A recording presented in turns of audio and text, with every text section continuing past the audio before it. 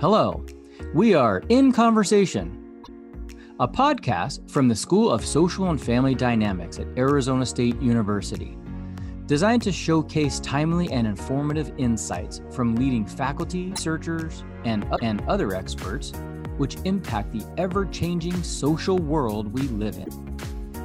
Here at the School of Social and Family Dynamics, we recognize that the lands where we are hosting this conversation at Arizona State University belong to the Maricopa and Pima peoples, and we are privileged that we can welcome you to today's conversation. Welcome, everyone. My name is Aubrey Hoffer, and I am your graduate student host of In Conversation with the School of Social and Family Dynamics. My incredible guest today is Dr. Annabelle Atkin. Dr. Atkin graduated from ASU with her PhD last year and is currently working as a postdoctoral fellow right here at the School of Social and Family Dynamics. When looking at her incredible work as a student, it's no surprise that we wanted to keep her. Her work is primarily focused on the experiences of multiracial youth's identity and development, as well as critical racial consciousness development. The body of work that she has already cultivated as a young scholar is as admirable as her shining attitude and personality. Annabelle, thank you so much for talking to me today. Thank you, Aubrey, for that nice introduction. So, Annabelle, the podcast starts and ends the same way. I'm going to ask you 3 rapid fire questions. These introductory ones are just going to be icebreakers that'll get to know you a little better on a surface level. And then the ending ones will get some quick bites of your personal philosophy. The point is to just try to answer them quickly in about a sentence. How does that sound? Sounds good. All right. So question 1 is, Annabelle, if I could give you an unlimited spending spree at any store, where would you most want it? I think it would be Target because they have everything you could possibly need.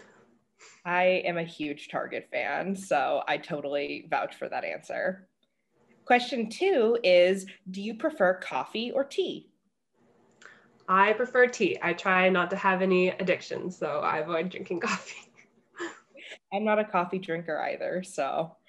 And question 3 is, when you were a kid and you would sit in a classroom, where did you usually sit? Front of the class, middle, or the back?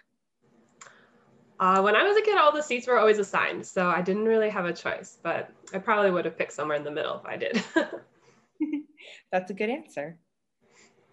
So, Annabelle, as we get into our conversation today, I found that most of the work that you're doing right now is primarily on multiracial youth and their experiences. So was that something that you always knew you wanted to study? And how did you get into that research area? Yeah, so being multiracial myself, I think I always wanted to study multiracial experiences, but for a long time it didn't occur to me because from kindergarten to the end of my undergraduate education, multiracial people were never mentioned.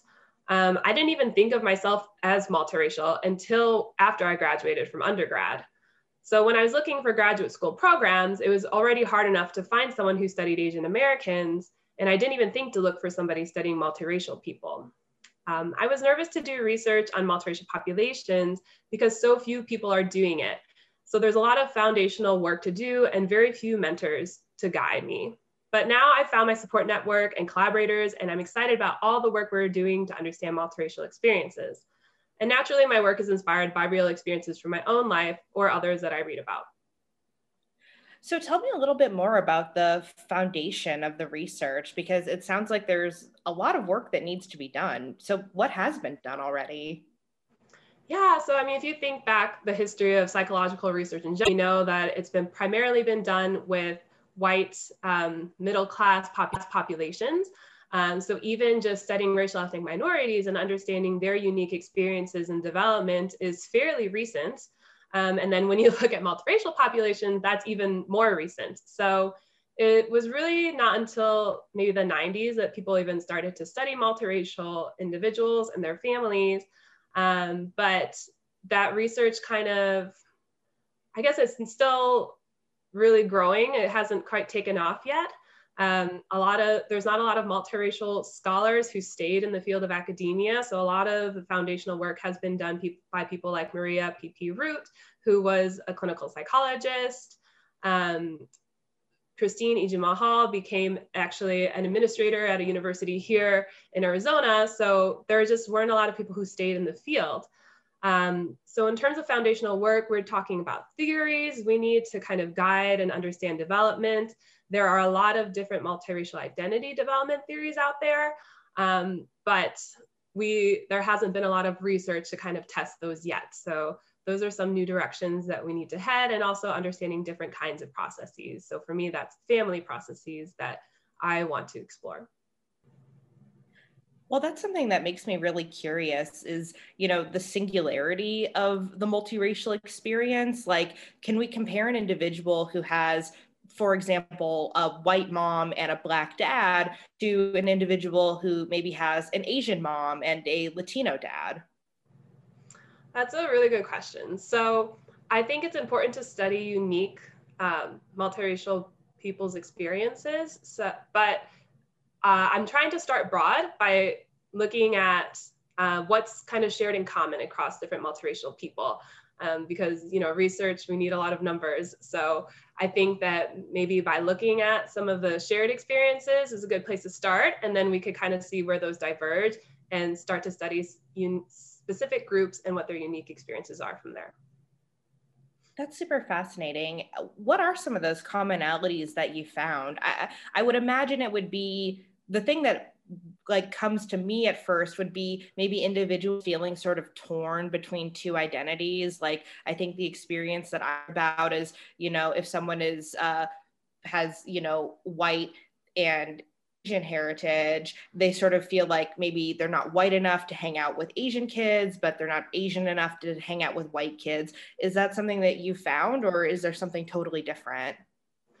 Yes, so a lot of scholars have found that there's these experiences of monoracism. So that's discrimination against multiracial people. So kind of for not being monoracial or not fitting into monoracial boxes. So as you described, not being white enough or not being Asian enough, that is a common experience, regardless, relative to people's different racial backgrounds, that even their own in-group members might not accept them, which, normally in monoracial families and monoracial groups, you kind of have that protection of your in-group, right? Those people that you can relate to who know what it's like to kind of struggle through the same maybe racial discrimination experiences as you, but multiracial people often don't have that community. Multiracial people are very spread out, right? So when I was growing up, I was I was probably the only biracial Asian girl in my school, like all through, primary school. I didn't have somebody I could go talk to and be like, oh, this is how I'm feeling. People are treating me this way, and that they could relate to me and kind of sympathize with that. If anything, it was me trying to fit in with both groups and experience exactly what you described, where, neither of them really quite understood what I was going through. Right. And what were your ways of coping with that? And how did that influence your own feelings about your identity? That's a good question. So I've realized a lot of people have asked me this over the last few years, and I'm kind of like, I don't know how I identify myself growing up. I grew up in predominantly white spaces. My parents never really talked to me about race or my identity, which is what's really motivated me to study socialization, because I probably I don't like perpetuating the stereotype of being confused, but yeah, I was confused. And it wasn't until I went to college where I found, Asian American Studies courses and an Asian American Cultural Center that I started to identify as Asian American. But even then, I knew I was a little different from everyone else. I could relate to them about different Asian issues and experiences, but I still didn't have a lot of biracial peers. And so I mentioned that I hadn't started identifying as multiracial until after I graduated. And that's because at that point was when I met other biracial Asian people and had this group of friends. And so I knew that was, this unique experience that we shared and a unique identity that we shared too. That's fantastic. I think that really speaks to the importance of having a support system and, having people around you who have a similar lived experience to you. I guess that makes me feel a little more optimistic for maybe younger multiracial youth, because with things like the internet and social media, I'd imagine that now it's probably easier to get connected to youth who have those similar experiences. Yes, definitely. So, I mentioned that my research is inspired by my experiences and those of others. And by others, I mean that I'm in all of these groups now, like on Facebook, where all these multiracial people from all over the world are just talking to each other about their experiences. And though they do share, similar experiences being isolated where they are, they have these online communities where they can talk to one another. And, just in recent years, there is just this boom of multiracial actors and representation in the media. And while they aren't always kind of cast as these multiracial characters, those of us who are multiracial, like me, I'll always go look up that person and learn about their background. And it just at least makes me excited to see that they're being represented. And I hope that in the future we'll have more like multiracial families actually in the characters that are on TV too. Yeah, it's funny that you bring that up, because for anyone listening who maybe isn't seeing what I look like, I'm a white woman, but my partner is Filipino. And every time we see an actress or an actor on TV and we're like, interesting, I wonder what's going on there. And we look them up and we see that they're white and Filipino. We always get so excited, and we always sort of joke, our kid is going to be hot because this actor is white and Filipino and they're hot. So clearly we're going to have hot kids, which, don't quote me on that in, 20 years. My kid has a great personality, but that's sort of just the joke between my friend and I right now. And to be able to see that representation is really cool. We also joke anytime we see like a multi-race couple on TV, we just sort of point at it and look, it's us. And it's endearing. I mean, it's a joke between us, but it really does make me feel happy. And I hope that one day I'll be able to see a rom-com that has, a white female lead and then, a dark-skinned Asian like romantic partner. That would just fill me with so much joy, because I feel like I would finally get to see, my love story on TV. And I hope that that's something everyone can experience. Yeah, definitely. We know representation is important, and being able to see ourselves makes us feel a sense of belonging. Is there any media that you've consumed where you've had that shared experience of like, oh my God, that's me?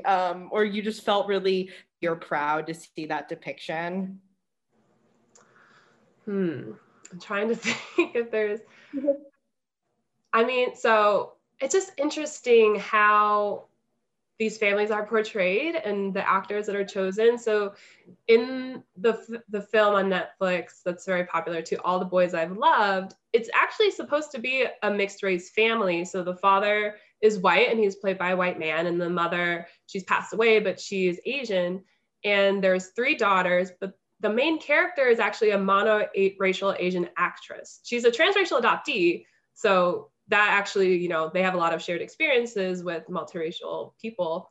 But she herself is monoracial Asian, which, it's just interesting, like kind of how did they make that decision and why? But her 2 sisters are actually biracial Asian actresses. So they're kind of fit true to the role. Yeah, cool. So I want to switch gears a little bit. This has been a great conversation, just talking about your lived experiences and sort of what got you into your work. But I want to talk about your work specifically now. So I understand that you've worked on something called the Multiracial Youth Civilization Scale. Can you describe that to me? Yes. So like I said, I want to study family processes. So how are parents talking to their children about race, about their identities, about what's going on in society? And so I did a couple of studies. I started with interviews with 20 multiracial college students who are of diverse backgrounds. So some of them were biracial, some of them were multiracial, some of them had a white parent, some of them were dual minority biracials. And I just asked them, like, how did your parents talk to you about these different things? Discrimination, identity, culture, right? And out of that, kind of based on what I found there, I developed a scale so that quantitative researchers could also study this using surveys. So in this scale, I had 8 subscales, so kind of 8 different topics that parents might talk to their children about that came out of those interviews. And an example of that. So we have a multiracial identity socialization subscale. And one of the items is like, my parent encouraged me to explore what it means to be multiracial.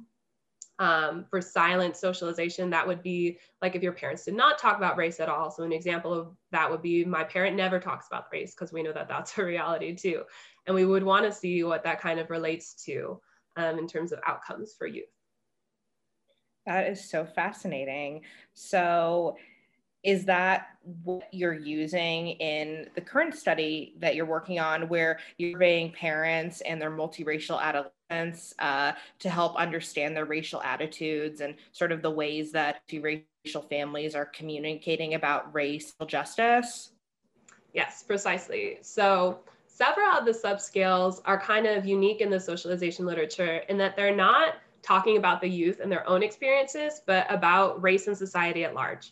So there's a colorblind socialization subscale, which is like parents teaching you that, race doesn't matter. So this often happens in multiracial families, where parents might be like, oh, we overcame color, we overcame race, and we just love each other as human beings, which is a nice message. But if you're pairing that with not talking about the realities of racism and discrimination, and the reality is that those two parents have very different lived experiences due to their skin color, that can be problematic. So I have other subscales. So one is a race conscious socialization subscale, which is, are your parents talking to you about the history of racism in the United States, how systemic racism functions? And in this new study, I wanted to see, how do those conversations relate to parents' racial attitudes and children's racial attitudes? So are parents who have, a more colorblind outlook on life, just on race in general, are they less likely to talk to their children about systemic racism? And are their children in turn less likely to be aware of racism in society? And then I also wanted to see how actual action, so engagement and activism, was related to all of that. So if you see your parents going to protests, are you going to be more likely to engage in racial justice activism yourself? And, is that also related to talking about these issues at home? Right. That's so fascinating. So it sounds like when we think about how multiracial parents are, or how parents are talking about race to their multiracial youth, it seems like there's maybe one side or the other, where parents are either just closing their eyes and ears and being like, we live in a colorblind world, everything is fine, don't worry about it. Or parents are more engaged and actually talking to their kids and, explaining to them some of the realities of life, right? That there are these systematic things that you're going to have to probably face in your lifetime. And some things might be easier or harder because of your multiracial identity and stuff like that. Is that sort of right? Or is there maybe a third group, or what are your thoughts? Yeah, I would say that's pretty accurate. And then there's just some parents who don't talk about it at all. So that's kind of like the silent socialization group, where they just avoid talking about race, period. I also have another subscale is diversity appreciation. So it's teaching your child to respect people of different cultures, but you can do that in a sort of in a way without talking about racism, right? So you can kind of say, oh, these different cultures are so great, and take your kids to travel around the world. But if you're not talking about inequality, then that's important, that you're still teaching them to respect other cultures, but you're still lacking that, that power dynamic and teaching them about inequities.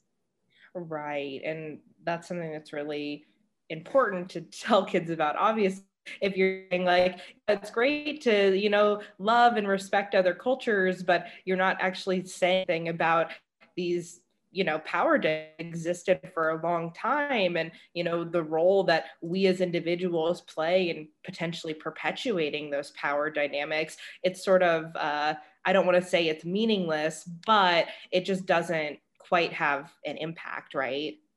Mm-hmm. Right.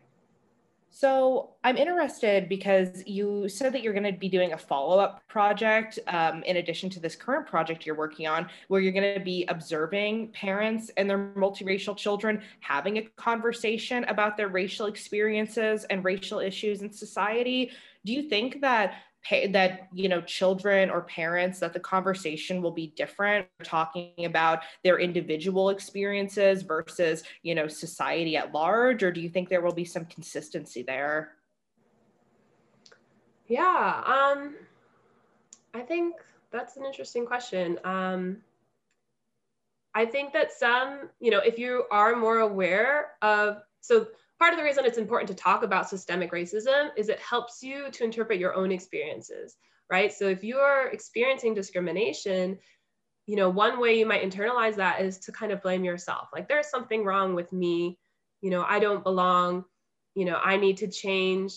And not realizing that this is something tied to history and oppression that is widespread, right? Like, having that framework helps you to interpret and cope with your own experiences.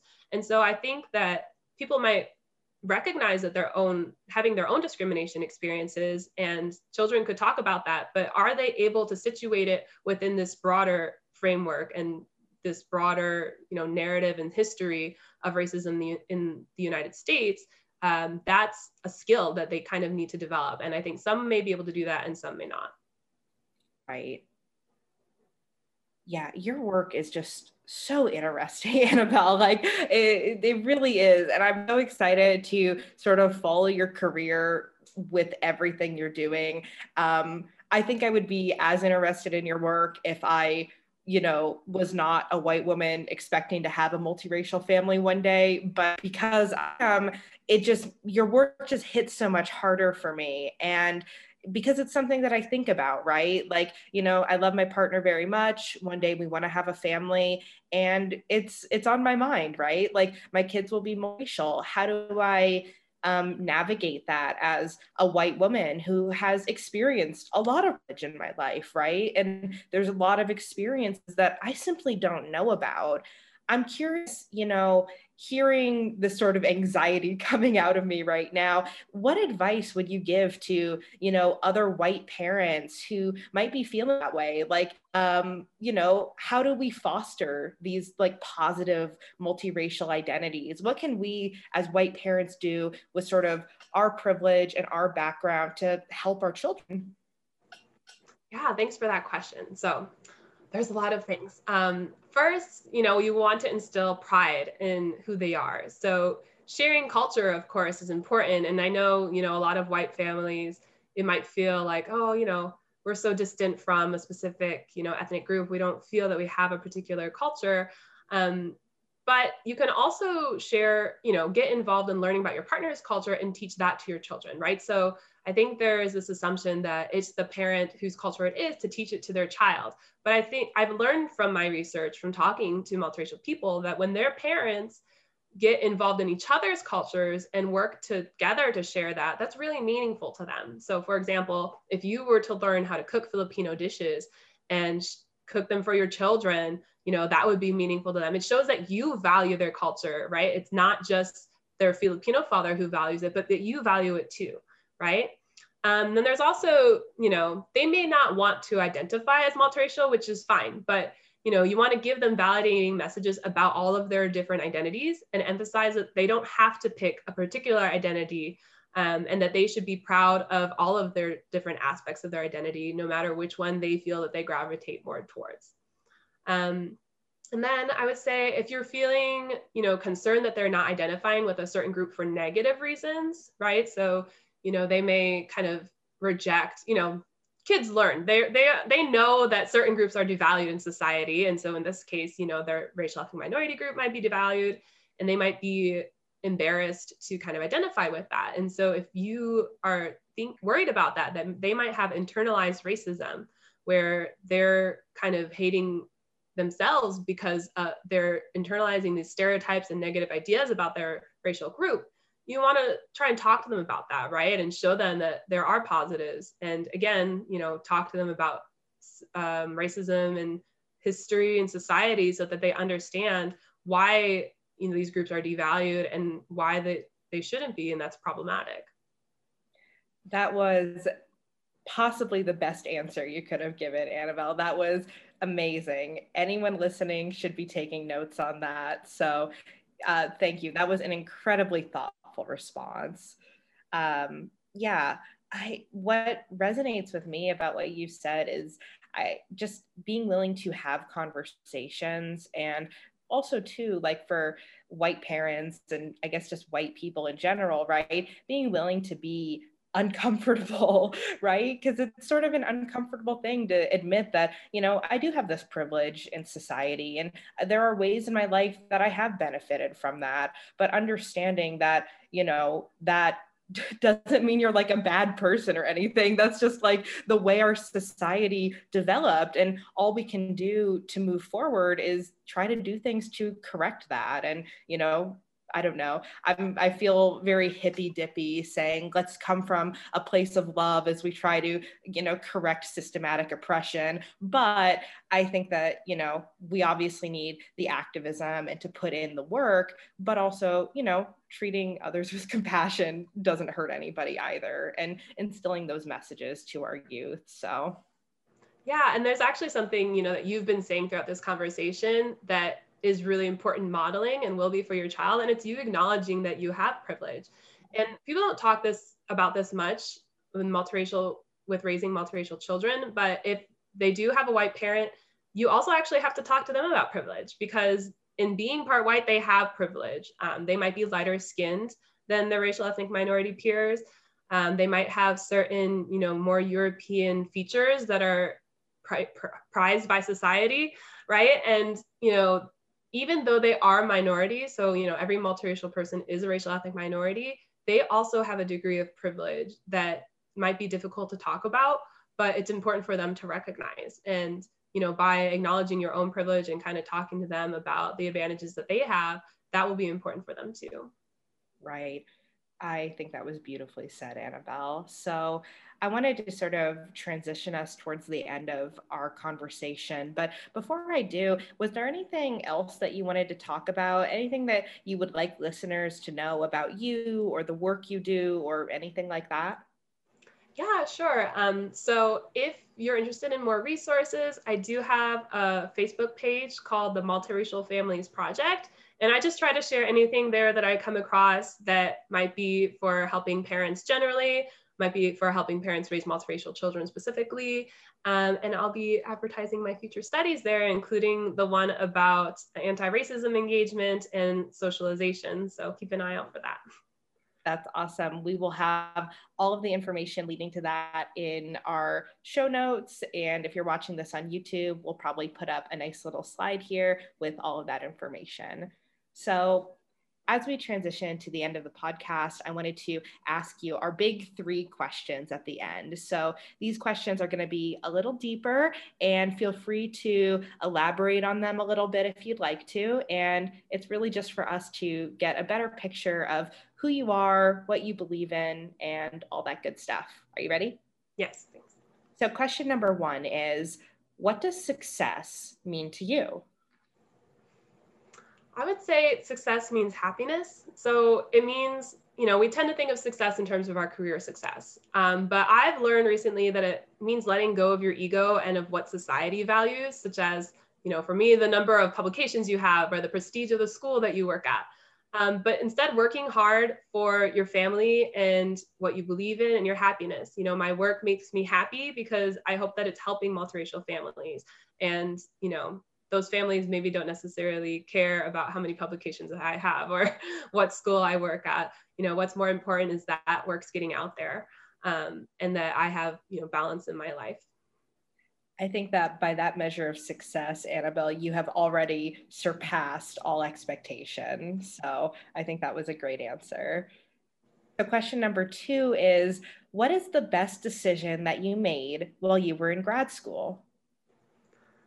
I would say the best decision I made was to really put myself out there. So to meet new people.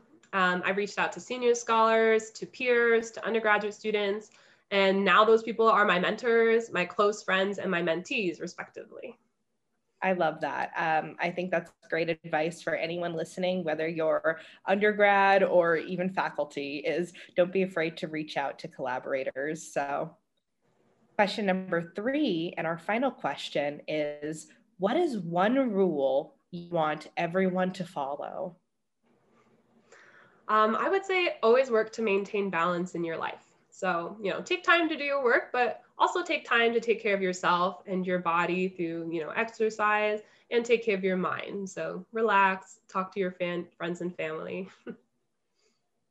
That's beautiful. That's advice everybody can stand to listen to. So Annabelle, I just wanted to say thank you so much for being with me today. This conversation was incredibly enlightening, and it's been such a pleasure to hear about your life and your work. And I hope to have you back again when some of these other projects you're working on are finished.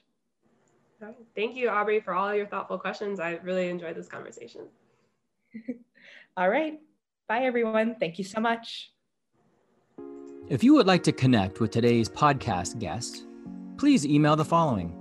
For Aubrey Hoffer, email alhoffer@asu.edu. For Annabelle Atkin, email annabelle.atkin@asu.edu. And be sure to visit and like Dr. Atkin's Facebook page, Multiracial Families Project.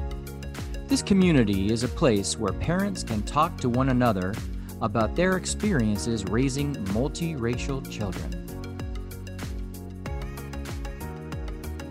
Connect with us and get access to all of our podcasts by visiting thesanfordschool.asu.edu/podcast, where you will also find links to all of our social media channels.